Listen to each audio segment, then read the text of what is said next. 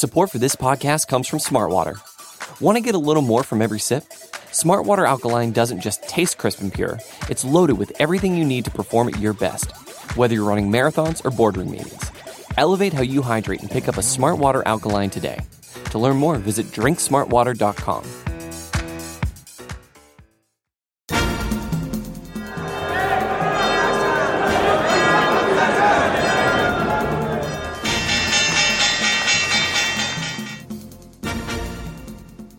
Hello and welcome into another edition of the Chiefs Stock Watch podcast. Let's ring the bell.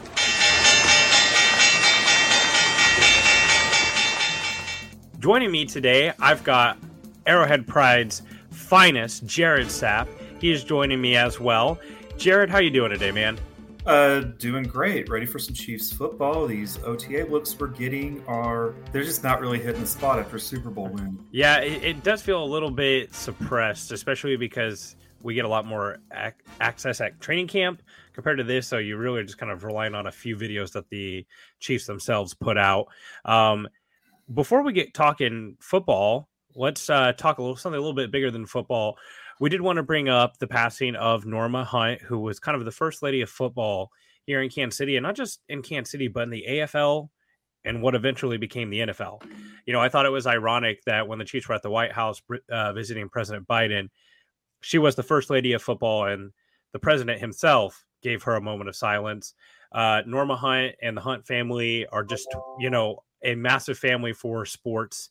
Not just here in Kansas City, but they also are part of the soccer scene. You know, she's the only woman to attend every Super Bowl game ever. They've attended World Cup games. They help own or found, I'm not sure, the Dallas FC MLS team. The Hunt family owns the Missouri Mavericks, which is a minor league hockey team up here. They are just a beacon of sports, and Norma Hunt will certainly be missed. And she was, you know, she just did so much for Kansas City and helped support them. You know, the saying, there's always a great woman behind a great man. And Lamar Hunt was certainly a great man, and she will be dearly missed here in Kansas City.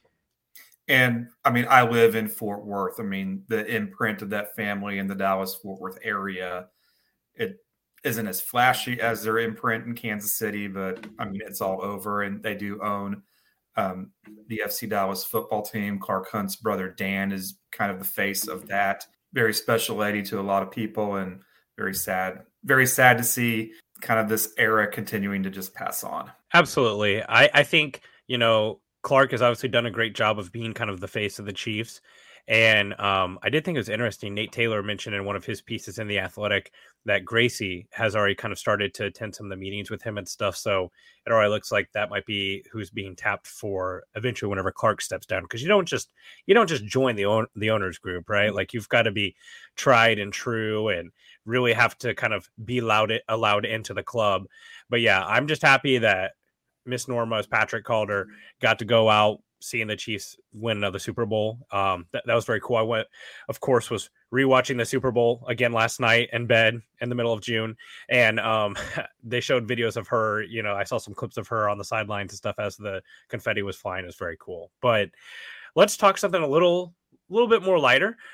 Here on the Chiefs Talk Watch podcast, we like to play some games. We kind of gamify our Chiefs opinions. And of course, we're going to start off with a classic, buy or sell. These are 4 Chiefs takes. And Jared, I want you to tell me if you're buying or selling. Obviously, if you're buying them, you believe it, you agree. If you're selling, you're not totally all the way agreeing with it.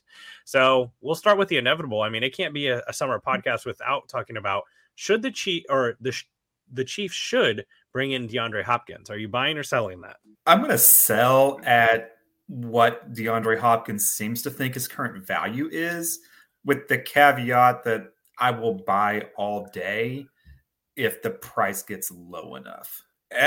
Given what we know now and the money he seems to think that he's going to get, and that his expectations are based on what Odell Beckham Jr. got, I'm probably going to go with sell on this one. Yeah, I mean, it's hard. I really tried to not answer every question about a free agent with like, well, if the money's right, just because sometimes you just got to like throw that to the wind a little bit, right? Like Juwan Taylor, the Chiefs made a huge investment in him. Right now, he's the highest paid right tackle in football. And that's what you're going to do in free agency. I'm going to say yes. I obviously I don't want to see them lock up, some huge, massive deal to him. But here's my thing. There's about 2 wide receivers on the Chiefs right now that I really care about them long-term and what they become. And that's Sky Moore and Rashee Rice. Justin Ross is a lottery ticket. MVS is basically, he could be on the team next year, but there's a good chance that he's not. Justin Watson, any other investment that the Chiefs have at wide receiver is very short term. Rashee Rice and Sky Moore are really the only long-term investments this team has at wide receiver. As long as bringing in a player like DeAndre Hopkins isn't hindering them, which I don't think he would, especially this year, because again, Rashee Rice is kind of in that hopper, that system where he's going to take a year to develop. I think bringing in DeAndre Hopkins makes the Chiefs Travis Kelce injury proof. Obviously, that doesn't mean he can't get injured, but I think he is. If Travis Kelce goes down, this offense is scary. Like, I believe in Andy, I believe in Pat, I believe in this offensive line, but you're not talking about a top 5 offense without Travis Kelce. I'm sorry. It's just probably not going to happen week in, week out against the best defenses in the NFL. And we don't know what's going to happen. He's been insanely healthy his whole career, but things change. Bringing in DeAndre Hopkins, not only is it just the kind of like 31 other teams just go, geez, man, are you serious? But also you're keeping him away from another contender, whether it be in the AFC or the NFC, and you're making it yourself Travis Kelce proof because they do quite a few of the same things. And I do think that he still has something left in the tank. Now, with all that being said, yes, the money has to be right. Like, we don't want to see some massive deal with a ton of guaranteed money for a guy who's had some injury issues the last 2 years and also had a PED suspension. Right. And the thing that I keep seeing is, well, the Chiefs can just extend Chris Jones and then they'll have cap space for DeAndre Hopkins. I don't think it's going to quite work that way. In fact, I think the Chiefs would probably have an easier time swallowing some cash for DeAndre Hopkins if they don't extend Chris Jones and they find other ways to open that cap space. Because if you extend Chris Jones, there's a good chance you're spending $70 million in one day, either on a signing bonus or putting money away for his future guarantees. So I see that take all the time, and it's just not going to be that simple. Jared Sapp, noted salary cap expert here at Arrowhead Pride, brings up a great point, and that is cap and cash, right? The former Chiefs GM who used to say that all the time, Carl Peterson, cap and cash, they're not the same thing. Any guaranteed contract, they're going to have to put that money in escrow. And if you're paying Chris, like, you're right, Odell Beckham's going to be kind of a moniker for the DeAndre Hopkins contract. If you're extending Chris Jones, you're probably putting $70 million into equity or something like that. And then another 15, 20 for DeAndre Hopkins. Don't get me wrong. I love my, my $10 beer, my $38 Chiefs t-shirts, but I don't even know if Clark Hunt's got that laying around. So, and the Chiefs aren't a huge cap or a cash spending team in a year-to-year basis. But it's June 6th. There's no team that's just sitting on $15 million in budget for this year, waiting on a DeAndre Hopkins to come around. Like, I'm very curious. I mean, we all thought Christian Kirk had made a whole lot of wide receivers a lot of money, and that just did not happen this cycle in free agency. I'm not sure that Odell Beckham has made DeAndre Hopkins the money people think he has. Yeah, it's definitely possible. For Hopkins, it's gonna be one or two things, right? Either someone's gonna give him enough money that he can't help himself, or he's gonna, end up going to somewhere like Kansas City, like the Bills or something like that, where it's incentive laden and he really does go kind of more, because he is still getting paid by the Cardinals this year. No. No. Does he not have any dead money, or do they not owe him any money? He has dead. That's another take that I see a lot on Twitter. The Cardinals, the dead money would have been the same if the Cardinals had traded DeAndre Hopkins or cut him. He's not actually being paid any money from the Cardinals this year. They have prorated portions of his signing bonus that they just have not charged against their salary cap. And the Cardinals, I think, know they're not going anywhere this year, so they don't really care that they have $22 million of cap space devoted to him, because they weren't planning on spending it to have a backup quarterback throw to them anyway. Yeah. Okay. Well, that makes sense. I know sometimes, like, I think baseball does that sometimes, where there's like a player's like getting paid simultaneously from two teams. But yeah, I mean, I think that's just, it's ultimately going to come down to that. There's a lot of teams right now that have the cap space to sign him. Like, Carolina makes a lot of sense. I know it doesn't fit his narrative that he wants to go to contender, but that's a team that has a young quarterback that they're trying to build around, and DeAndre Hopkins would be a young quarterback's best friend as far as just dump off after dump off, and a guy who kind of always gets open. Cleveland They've Browns also kind of loaded up on X receivers, though. They have X receivers like nothing else. Yeah, they do. Yeah, because Mingo was drafted there, and they've got Thielen. They've got quite a few guys. And Terrace Marshall's still there too. Marshall, if his career takes off the way I thought it was going to. Yeah, I feel a little bit better because I was so sure that Terrace Marshall was going to be the thing, and I was upset that they drafted Nick Bolton. But that worked out. That worked out okay so far, I would say. All right, next buy or sell is going to be the Chiefs are not better at tackle in 2023 than they were in 2022. Are you buying or selling that? I'm selling this one all day long. I'm going to trust that Donovan Smith can be what he was before this year. It's not a Kyle Long situation. He's not even 30 years old. He was at the podium at OTAs, I think, on the first media availability, and somebody said, "You're 31," and he corrected them that he actually does not turn 30 until later this month. We're also talking an elbow. This isn't a knee. It isn't a back. I mean, I think that there should be some optimism that this is an injury that you can rebound from and have a couple of good years from. I think Jawan Taylor is on a different planet, better than Andrew Wiley. And I think Donovan Smith will kind of be a wash with Orlando Brown. Yeah, this is one that I still cannot wrap my head around the disliking of the Donovan Smith edition. Like, you would think that this guy had like posted some real like Chiefs hate on social media or something. I know that he did not have a good year last year. I just frankly don't understand it. I do agree. Jawan Taylor is an upgrade over Andrew Wiley, especially because Andrew Wiley in the Chiefs system was maxed out. Like, he's not getting any better than he was last year, considering what the Chiefs do to scheme around him, what they do to help him, his age, his draft status, all those type of things. Jawan Taylor, there's still upside. He's 25 years old. He came from an organization that had awful coaching year after year until this year with Doug Peterson. He's staying in the same system. He does what the Chiefs do most often in pass blocking well. There's plenty of upside left. I think that's just an easy upgrade. And yes, do I think that it's possible that 2022 Orlando Brown was better than Donovan Smith? Yeah, I do. Donovan Smith played through some injuries, but do I think that the gap is really big for 2023 if Donovan Smith stays healthy? No, I don't think it's that big.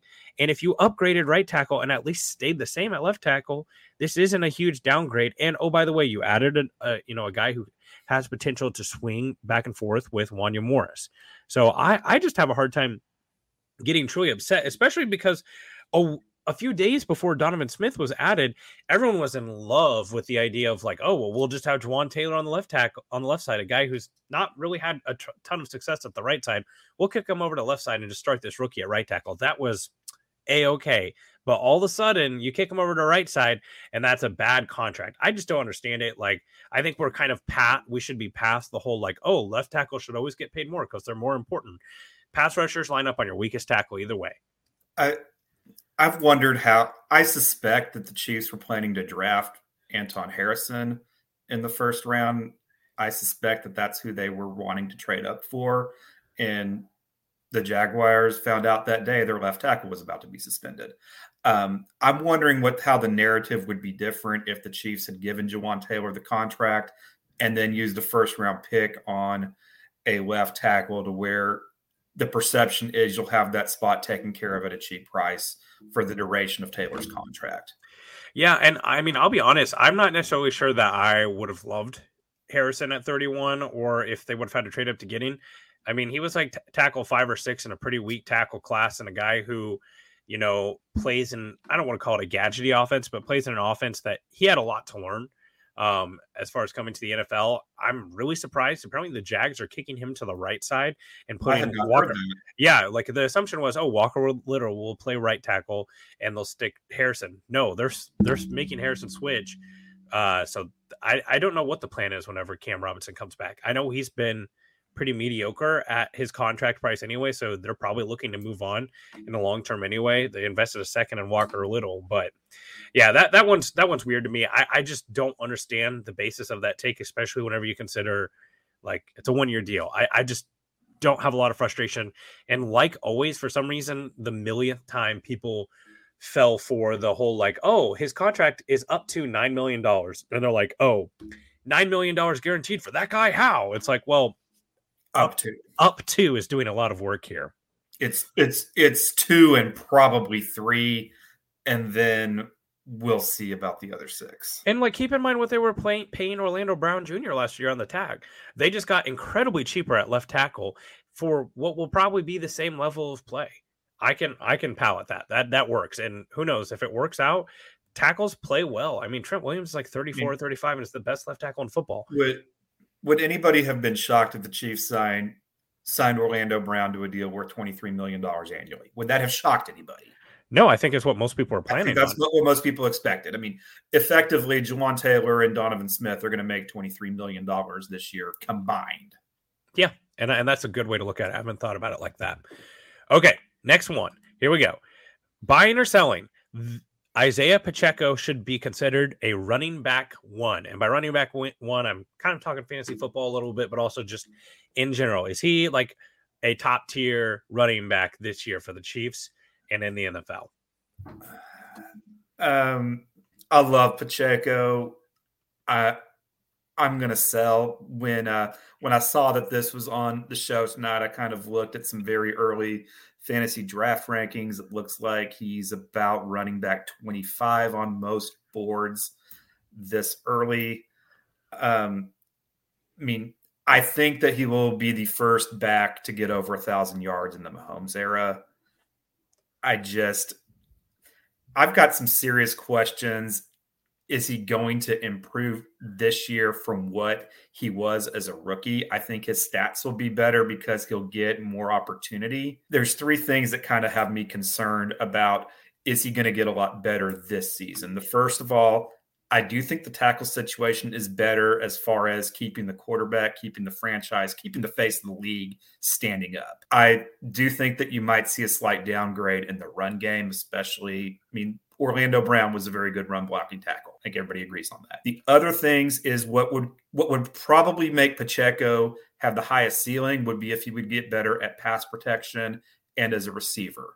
Right now, he's rehabbing a broken hand. What 2 things can you probably not practice with a broken hand? Yeah, that's a good way to look at it. And the other thing that kind of concerns me about, is he going to get better? And this is a true unknown. I think the change is good. I think the Chiefs coaching staff was due for some change.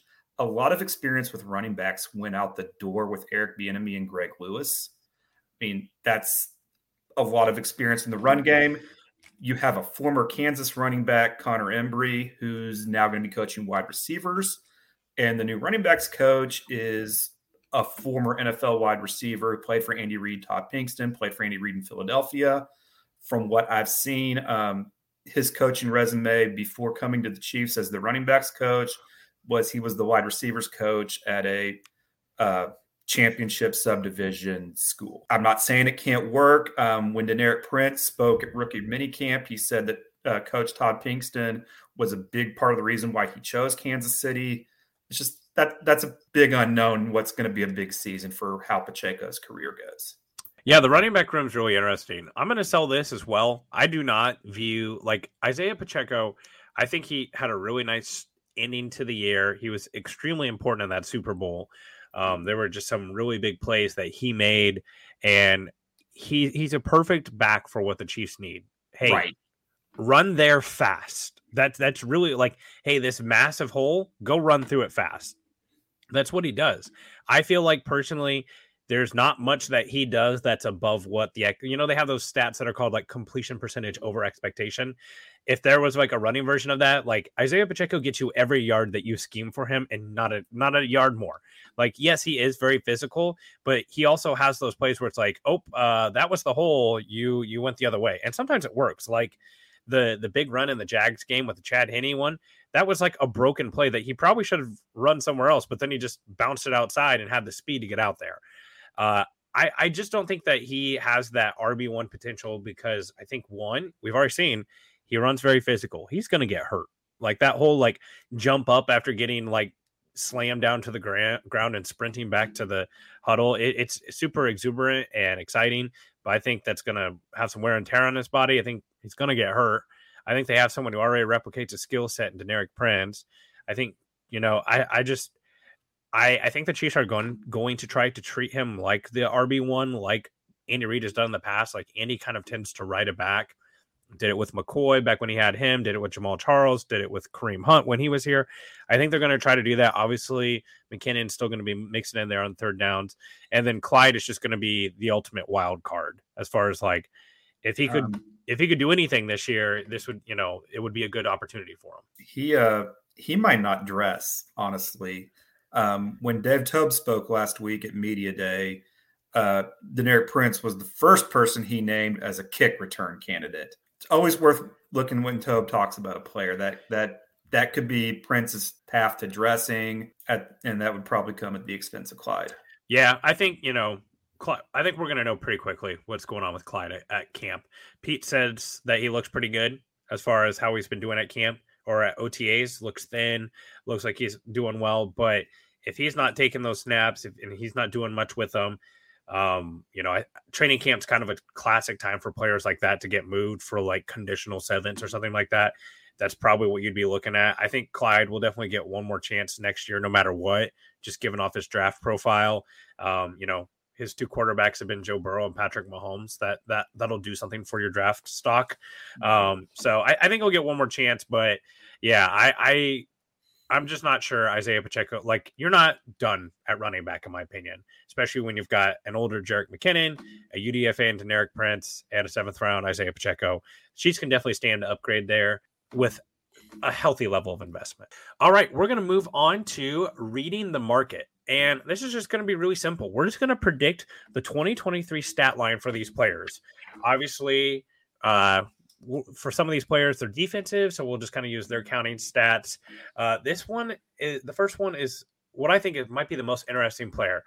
I think that there's a lot of variance here. Jared, what do you have for Sky Moore's 2023 stat line? I'm going to go with 630 yards receiving and 5 touchdowns. I think he will not put up the gaudiest of numbers, but I think those 630 yards are going to be really hard fought and really important. So I think it's going to be an underwhelming stat line that looks better when you watch the highlight tape. Yeah, me and you are kind of in a similar place. For me, I am going to predict that he has about 50 catches for about 550 yards, 3 touchdowns. Just to like do a little limelight on why I picked that. Those numbers are almost exactly what Demarcus Robinson had in 2020 for the Chiefs, which I thought was probably his best year for the Chiefs. Different players, right? In the way that they win, the way that they, where they're going to play and what they do. But I feel like their roles in the team could be similar. Like Demarcus Robinson was a guy who, when he got the ball, most of the times it was because Hill and Kelsey and whoever else were covered up, and he was kind of just the forgotten man. I feel like when Tony is on the field, when Travis Kelsey's on the field, when there's, MVS, Sky Moore's going to have some opportunities to win one-on-one.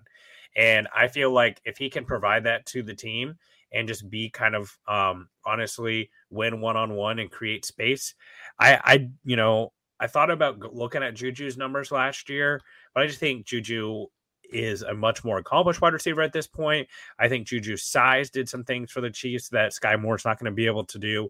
And, last year, I think, was revealing a little bit too, just that where he was struggling at. So that's basically him doubling his output. But we're going to get to another player here in a little bit that will kind of illuminate why I think that Sky Moore might not have as big of a year as some people are calling for. Next, we're going to move on to previously mentioned Isaiah Pacheco. What are you thinking for Isaiah Pacheco this coming year? I think he's going to barely cross over the 1,000-yard mark. Like I'm going to say 1,020 yards, which isn't as impressive as it used to be because you got 17 games now. I'm going to say 1,020 yards and 7 touchdowns on the ground. I don't think he's going to do a whole lot more in the passing game than he did as a rookie. I'm going to give him 150 passing yards and 2 more touchdowns through the air. Yeah, I sit right at about 1,200 all-purpose yards. I think he'll probably be a little bit better as a receiver this year than he was last year. if you go back and watch in the postseason, that was a big part of his game. So I've got him right at about like 250 receiving yards, and I think he'll be just under that 1,000-yard mark because I think, like I said, I think he's going to get hurt. I think he might be going back to kind of the fantasy comparison there. I think he might be a good fantasy running back because I think he's going to be the guy that they go to at the goal line. And maybe this is the year that the Chiefs can punch the ball in a little bit better at the goal line. But yeah, I think that there's enough mouths to feed there. There's enough uncertainty there. And keep in mind, the Chiefs still have all their priors with Clyde Edwards-Helaire too. So if Clyde does for some reason come out and look really good in camp, they're going to be more than happy to go back to him and kind of pat themselves on the back for that draft pick. Let's move over to the defensive side of the ball. We've been talking a lot of offense so far. How many sacks do you have for George Karlaftis? I think this is going to be the fluke year that probably I think this is going to be his big year that he's still talking about when he's up for a contract extension in a couple years. I'm going to go boom with George Karlaftis this season. I'm going to give him 11 sacks. That's not so much that I think he's that great. I think he's a very good player. Chris Jones tends to work in cycles, and I think so much attention is going to be made to making sure they're short up against Chris Jones. I think he's going to get a few more opportunities. I think this is going to be a boom season for him with so much focus elsewhere on the line.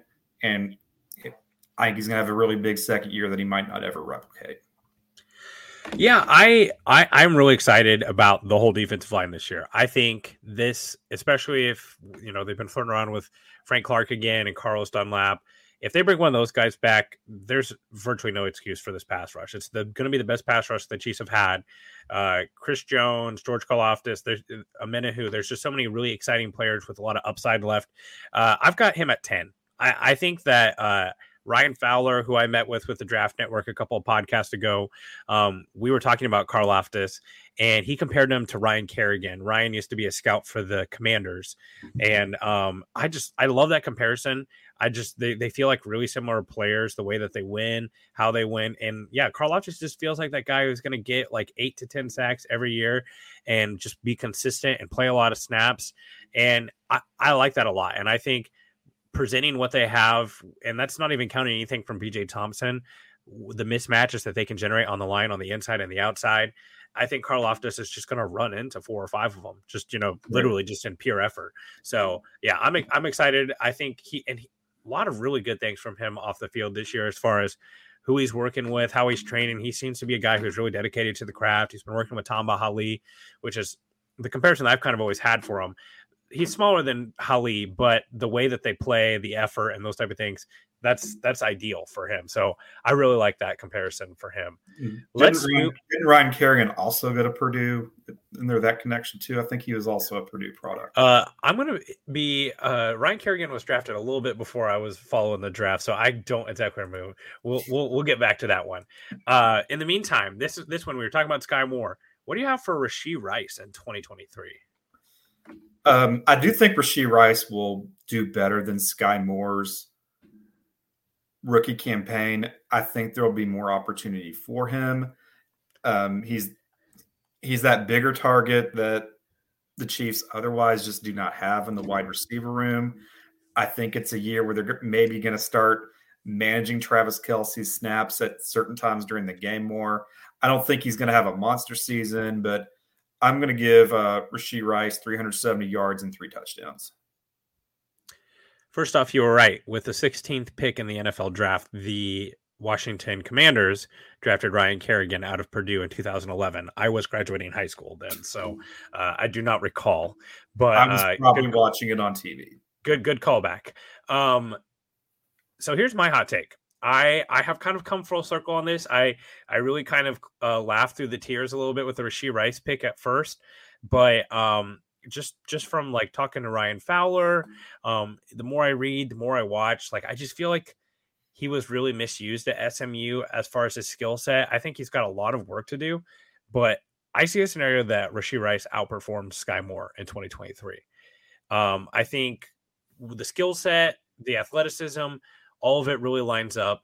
And I just think that this really, when it comes down to Rashee Rice for me, is I think one of his best skill sets is when a play breaks down, his ability to stay friendly to the quarterback. And I just think that that's going to really pop with Mahomes.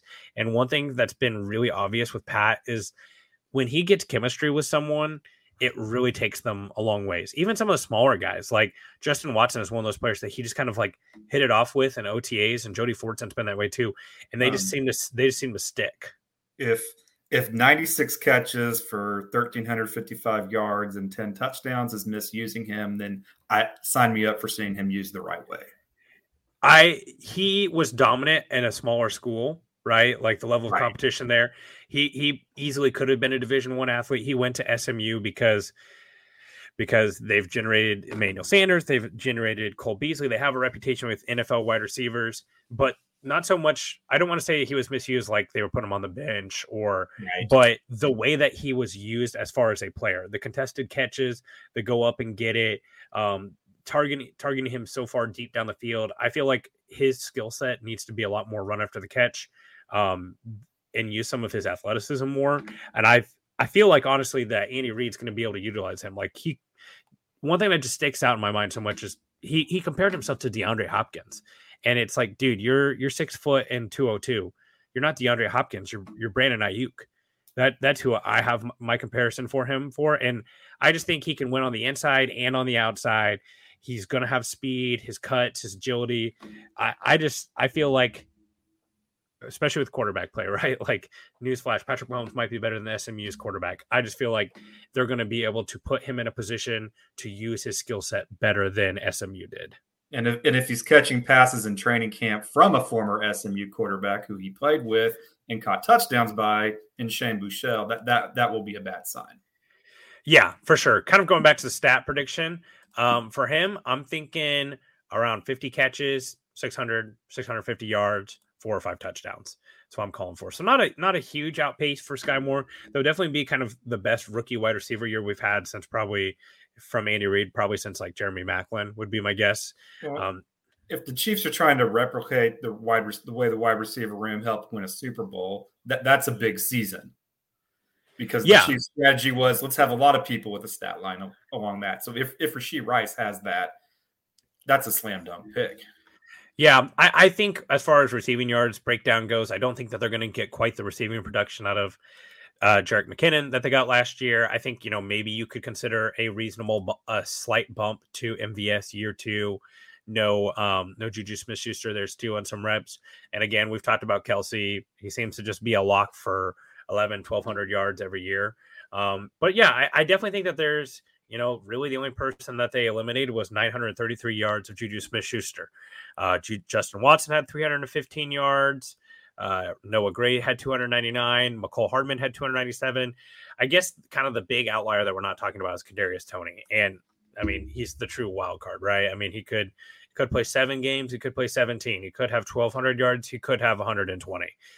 We just don't know. So it depends on what you think about him. I'm a little skeptical still, especially whenever he's been talked about as wide receiver 1 material. And then when Matt Nagy gets to the podium, all he talks about is how good he is with the ball in his hands. It's like kind of sounding somewhere between Dexter McCluster and McCole Hardman right now to me.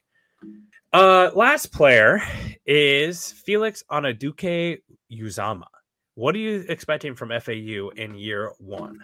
So I believe George Karlaftis ended his rookie year with 6 sacks. I think that he can maybe get 5 or 6 sacks, even if he's not playing as much as George Karlaftis, because I think he will get put on the field in some very advantageous situations, kind of like the 2 times that Dee Ford had really big sack numbers in Kansas City. It wasn't always that he was that great of a player.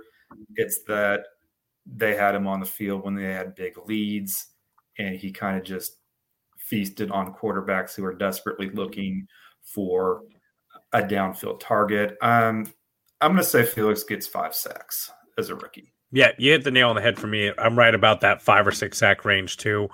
I just don't think that he's going to see the field. I think he will actually be a more productive pass rusher than Karlaftis was, because Karlaftis week 1 played a ton of snaps. I think he will be more productive in the sense of how many sacks he gets per snap that he plays. But yeah, I think right now, given the way that he was utilized at K-State, you're probably looking at a guy who's predominantly playing those pass rush downs. They're probably going to have someone better for the edge than him against the run. He's still a work in progress against the run. So yeah, I think like if you're getting 10, 11 sacks from George Karlaftis, you're getting 5 or 6 from FAU, you feel really good if Frank Clark's there, Minahu and Chris Jones about like, hey, this could be another year of being one of the top pass rush units in the NFL. So I'm just very excited about the defense as a whole. I'm going to get to that in my closing bell opinion about the defense. But let's move on to our final section. This one's a little bit more rapid fire, and it's this or that. So my question to you is Bills or Bengals? Who is the bigger threat to the Chiefs defending the Super Bowl? I think if you just look at the way the season ended, it's the Bengals. I think the Bengals looked like they were a major step ahead of the Bills, and I just don't see what the Bills have done that really looks like they're going to close that gap.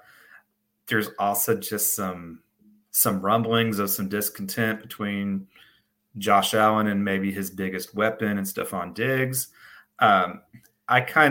A lot of people are really hyped that they signed Leonard Floyd. I kind of took that as maybe a sign that Von Miller might not play the first part of the season. The Bengals were still very close to they're right there with the Chiefs in the AFC title game. We laugh at them signing Orlando Brown. Orlando Brown is a better player than Jonah Williams at left tackle. I don't think that's really debatable. And Joe Burrow can get the ball out of his hand really fast if Orlando's having a bad day.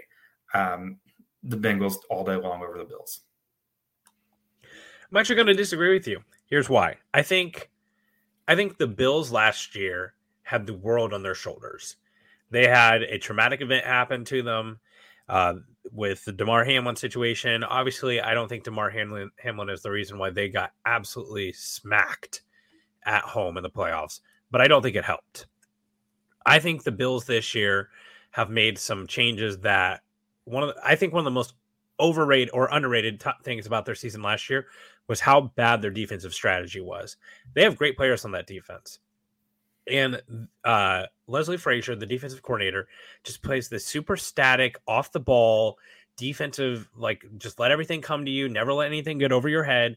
And it works great for the regular season because they fatten up on bad teams and they just let their talent win. But then we've seen time and time again in the playoffs when they face a real quarterback, they get lit up. Changing him, having Sean McDermott call the defense, I think is going to be a big advantage. I love their draft.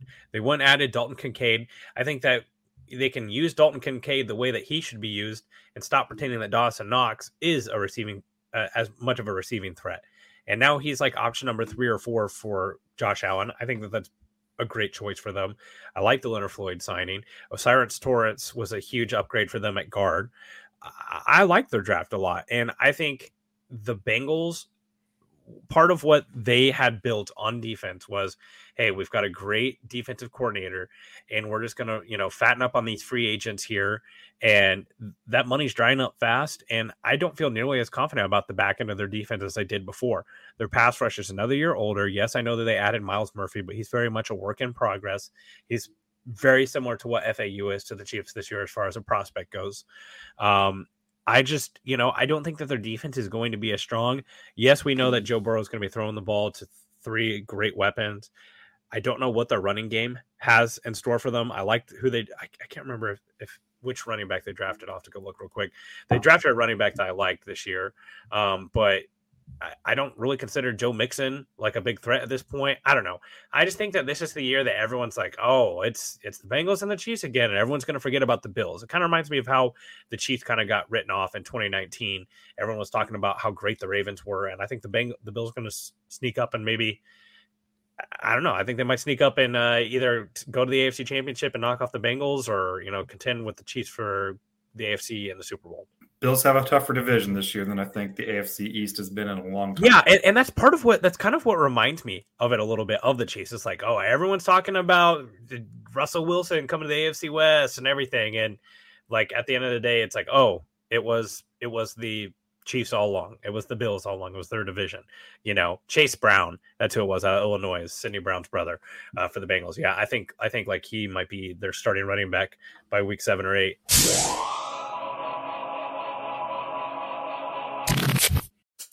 Support for this podcast comes from Smartwater.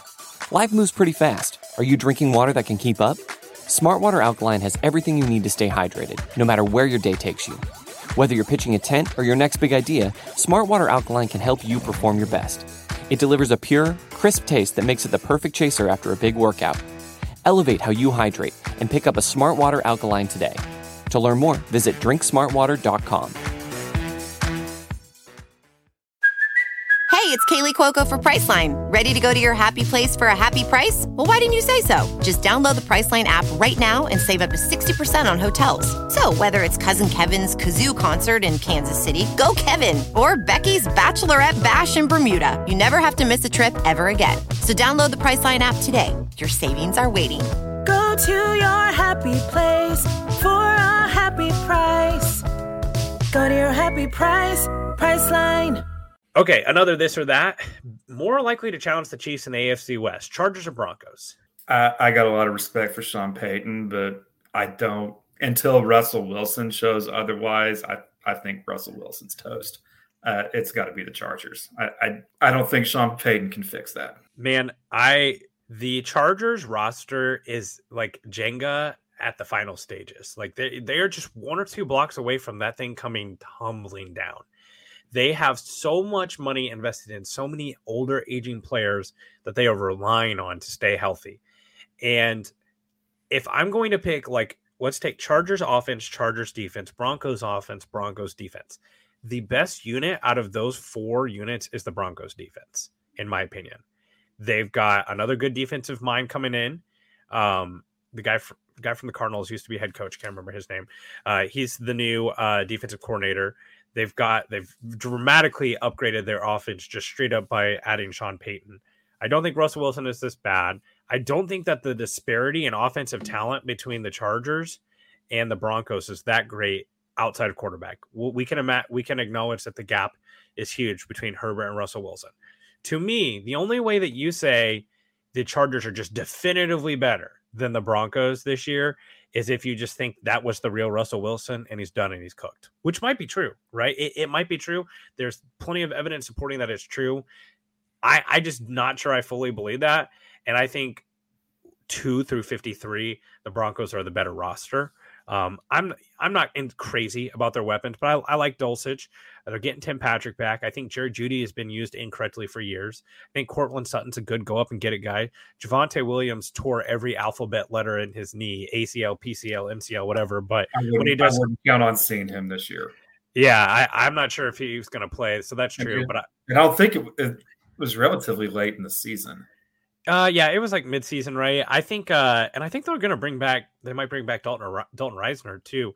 He's like still sitting out there as a free agent, and I that surprises me. They did obviously spin at the right tackle with McGlinchey, and they're going to get Garrett Bowles back too, and that defense is going to be really good this year. So I don't know. I think it could be.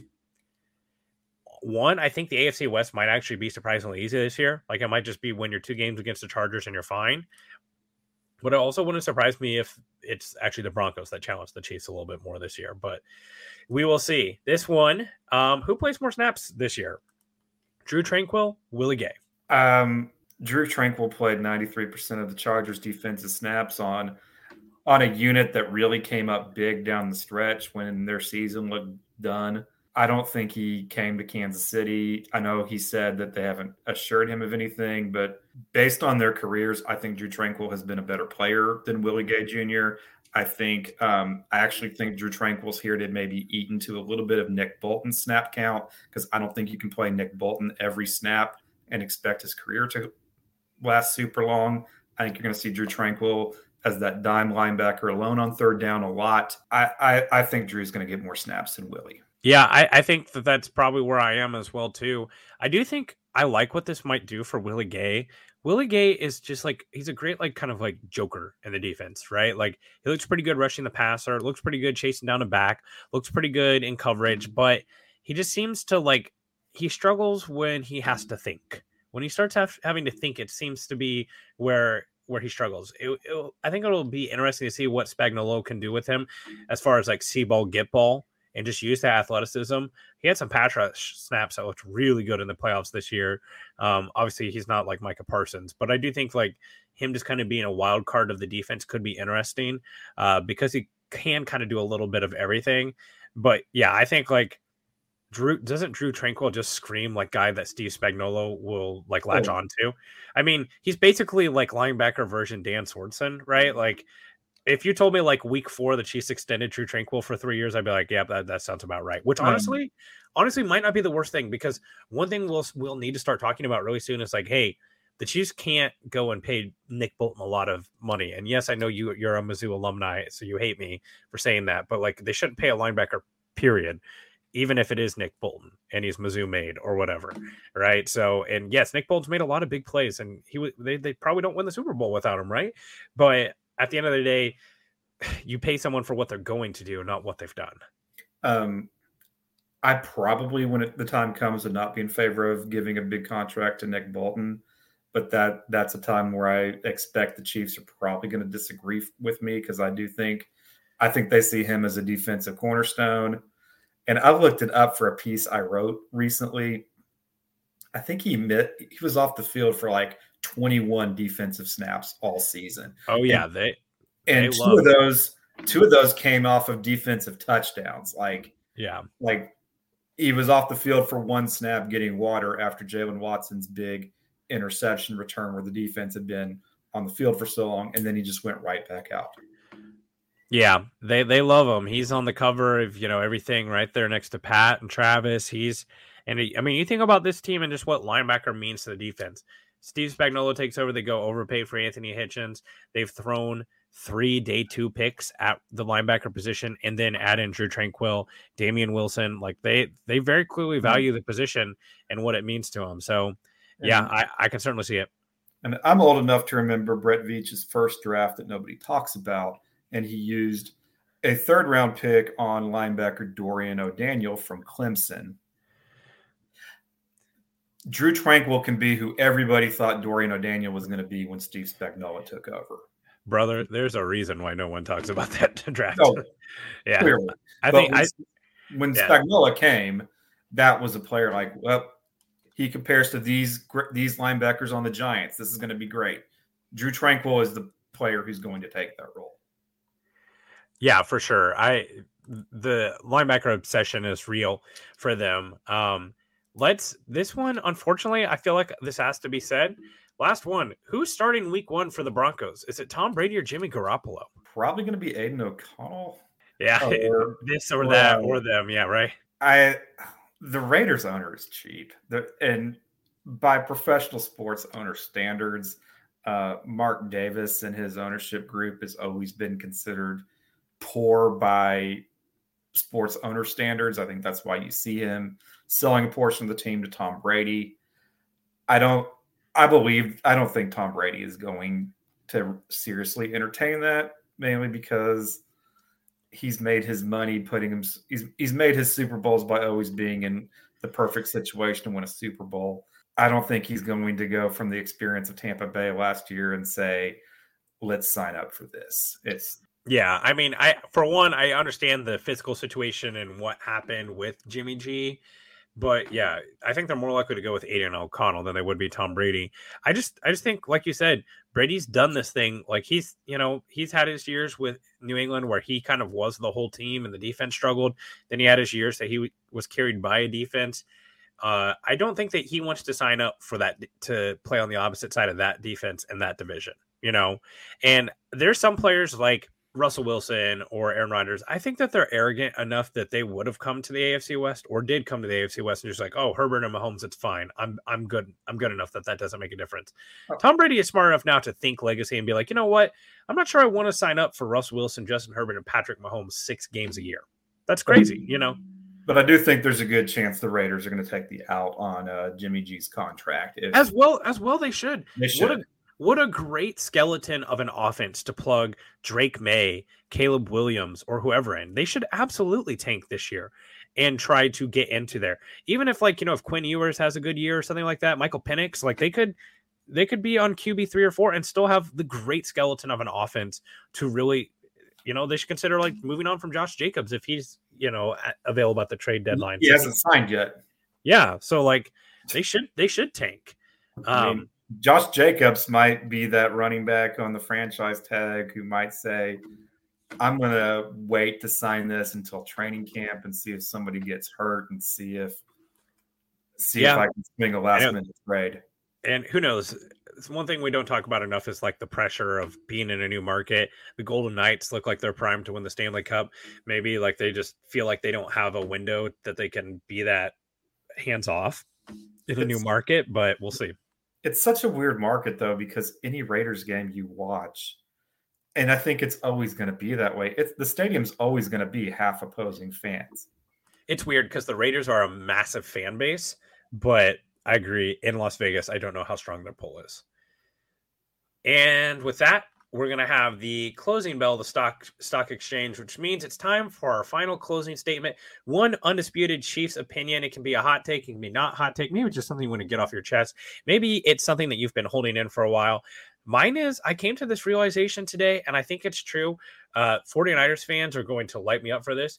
I think the Chiefs might have the deepest, maybe not the best, but the deepest linebacker room in the NFL with where it is right now. I think they have 4 really good linebackers.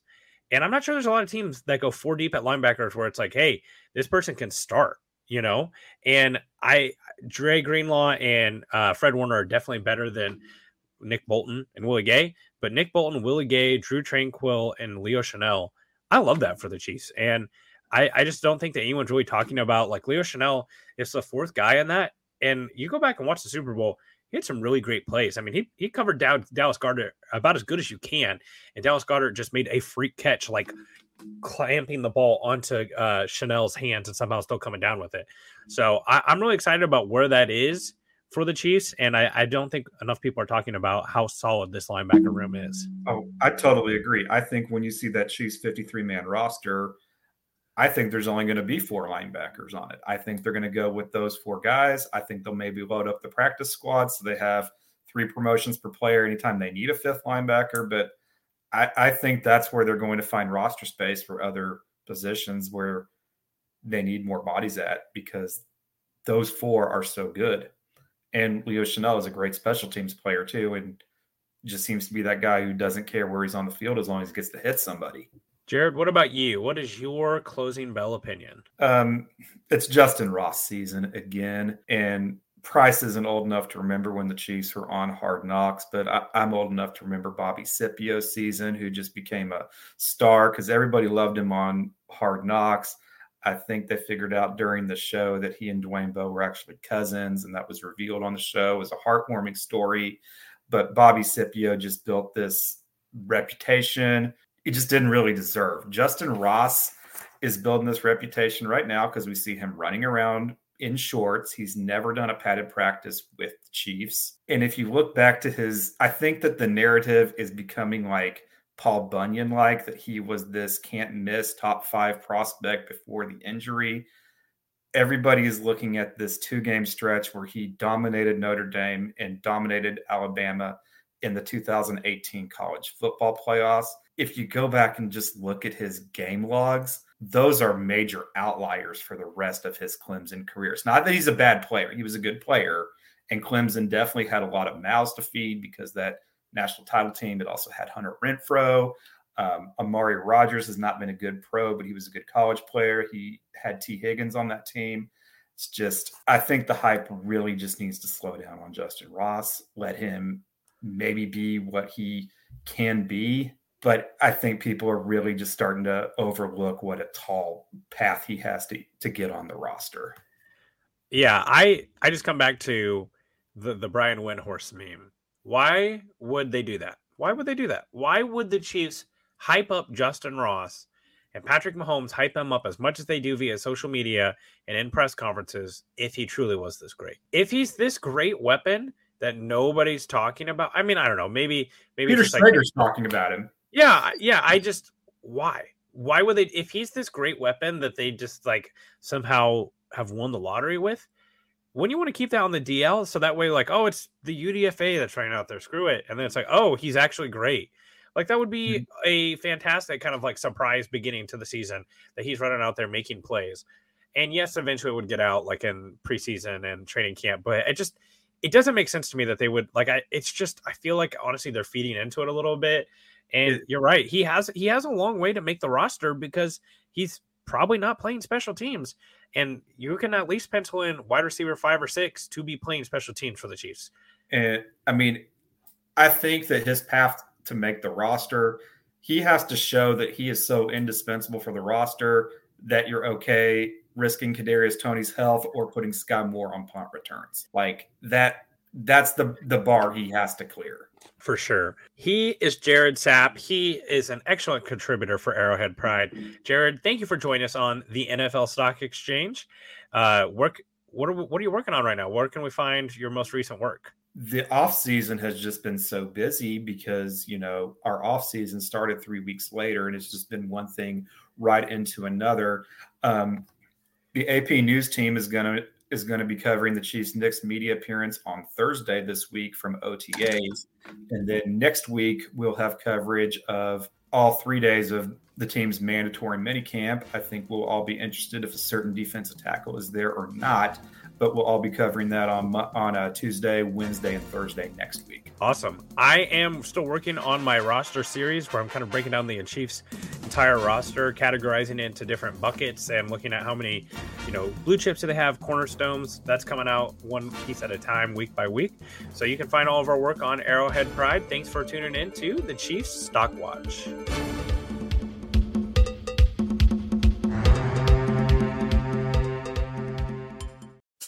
Support for this podcast comes from Smartwater. Want to get a little more from every sip? Smartwater Alkaline doesn't just taste crisp and pure, it's loaded with everything you need to perform at your best. Whether you're running marathons or boardroom meetings, elevate how you hydrate and pick up a Smartwater Alkaline today. To learn more, visit drinksmartwater.com.